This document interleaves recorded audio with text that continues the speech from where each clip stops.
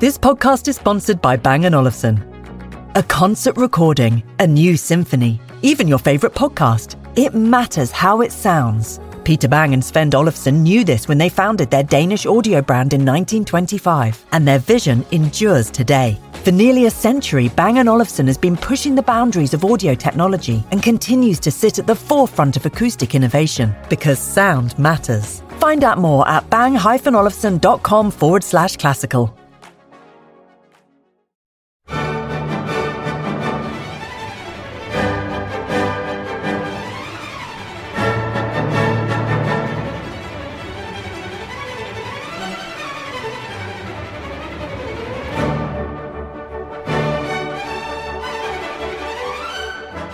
Hello, I'm Oliver Condit, the editor of BBC Music Magazine, and welcome to the BBC Music Podcast. You can buy a copy of the magazine at your local newsagents or download our app to your iPad, Kindle Fire or Android tablet. And for the latest music news and more, head to our website at classical-music.com. This week, reviews editor Rebecca Franks joins me in the studio to talk about the October issue's recording of the month, and it's recording of Richard Strauss's Symphonia Domestica and the little heard work Die Tageszeiten, performed by the Berlin Radio Symphony Orchestra and the Berlin Radio Choir under their conductor Marek Janowski, and it's on the Pentatone label, and it's a wonderful SACD recording too. Perfect for that sort of multicoloured Richard Strauss world, isn't it? I mean, these works really are sort of beautifully orchestrated and beautifully performed, and it really does sort of deserve that extra special treatment, I think. Yes, and I think the Berlin Radio Symphony Orchestra and the male voices of the Berlin Radio Choir give really fantastic performances here. There's sort of lovely balance and transparency to their sound. It's really winning. I think Strauss can become a bit, there's a temptation for it to become a bit over the top and overblown, but that absolutely doesn't happen here, and you can hear every single line really that you need to. And actually this disc features two works we don't normally hear in the concert hall, and actually this recording has ended up being one of my favourite Strauss recordings. I think it's just because the work seems to have been cherished so much. I mean, you have the Symphonia Domestica, which is Strauss's portrayal of sort of happy family life and all the sort of the travails that go with that, the wife, the son, the grumpy husband, all that kind of stuff, portrayed with a massive symphony orchestra, but performed with such delicacy and such sensitivity, and it's so enjoyable. There's a real arc of narrative there, isn't there? It's funny when you read about the history of this piece. It was drawn from his life, written at the start of the 20th century. But actually, when it was first played, critics were quite taken aback that he'd used an autobiographical sort of source of inspiration. The critic Ernest Newman wrote it was orchestral colour is grossly overdone, it's coarse and sprawling. Norman Del Mar later said he had appalling doubts and the programme is intolerable. And now it just seems, that seems completely from a different era, actually, because it's so much fun, this piece. It is absolutely wonderful. And what's terrific is that I think it's much to do with the performance as anything, but you can really hear the themes, you can really hear exactly what the piece is about, from the arguments between the husband and the wife to their lovemaking, to their child screaming, to the clock chiming, to the bustle and the arguments in the morning when everyone's rushing to get to their various appointments. You really can, as I said earlier, hear the narrative. I wonder if perhaps we should hear actually the opening of the piece, actually, because straight away you're in there with the themes that kind of represent Strauss himself, really.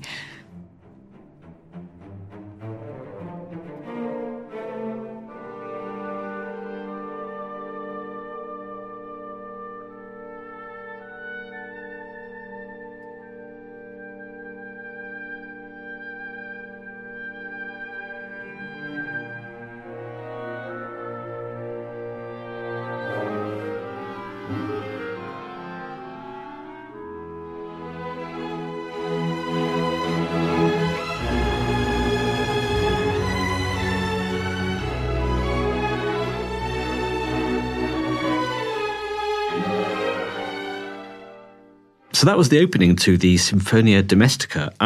also on this disc is a remarkable rarity, as David Neese says in his review. The Die Tageszeiten, scored for male voice choir and full symphony orchestra, a kind of combination you don't really get much these days. And actually, it's such a demanding work to perform for choir, male voice choir, and for the orchestra, that I think it would be very difficult to stage, wouldn't it?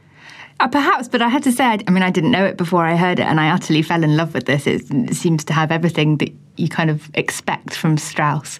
This sort of the lush orchestration, the beautiful lyrical lines of the voices, and it's very rarely heard the orchestra and the chorus that was new to them. They're hoping that more people will want to hear it and play it, having heard this recording. And I very much agree, because, it seems bizarre that it's not played so often. So what we've got here is actually, Die Tageszeiten means times of the day. You've got the morning, you've got afternoon rest, and you've got evening and night.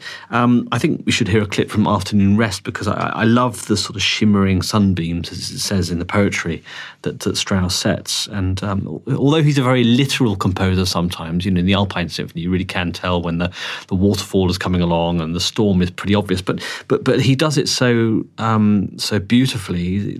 He's like a sort of orchestral magician, I think. Well, here as well, the lines, the vocal lines, just sort of seem to be very long, and it's very slow to move, but actually underneath there's so much orchestral detail shifting the whole time that somehow it sort of it's talking about rest and eternity and all these, this sense of nature as this vast being, and he turns that into the music somehow. I don't know how he does it, but he does.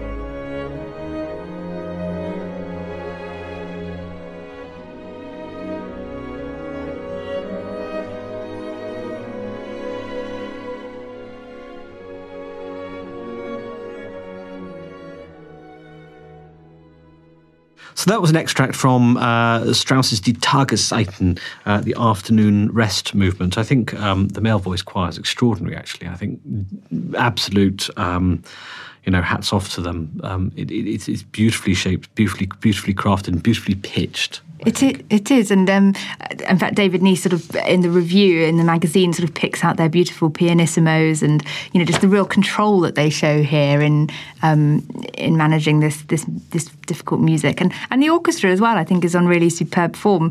I think it's interesting actually that they have done a lot of opera and. That big Wagner series of operas, very well reviewed in the magazine, actually.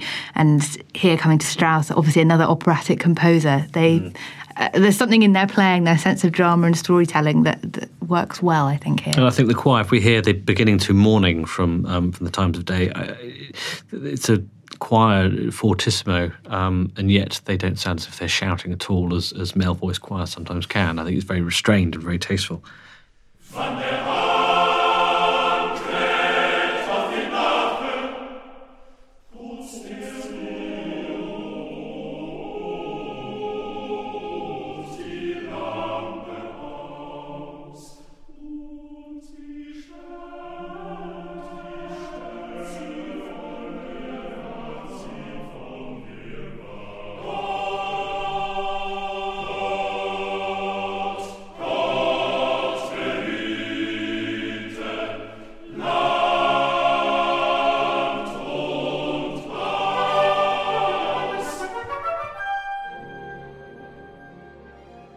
So that was an extract from Morning from Richard Strauss's Die Tageszeiten, or The Times of Day, which brings us to the end of this month's podcast discussing the October issues recording of the month. So join us next month when we'll be talking about the November issues recording of the month. So until then, bye-bye. Goodbye.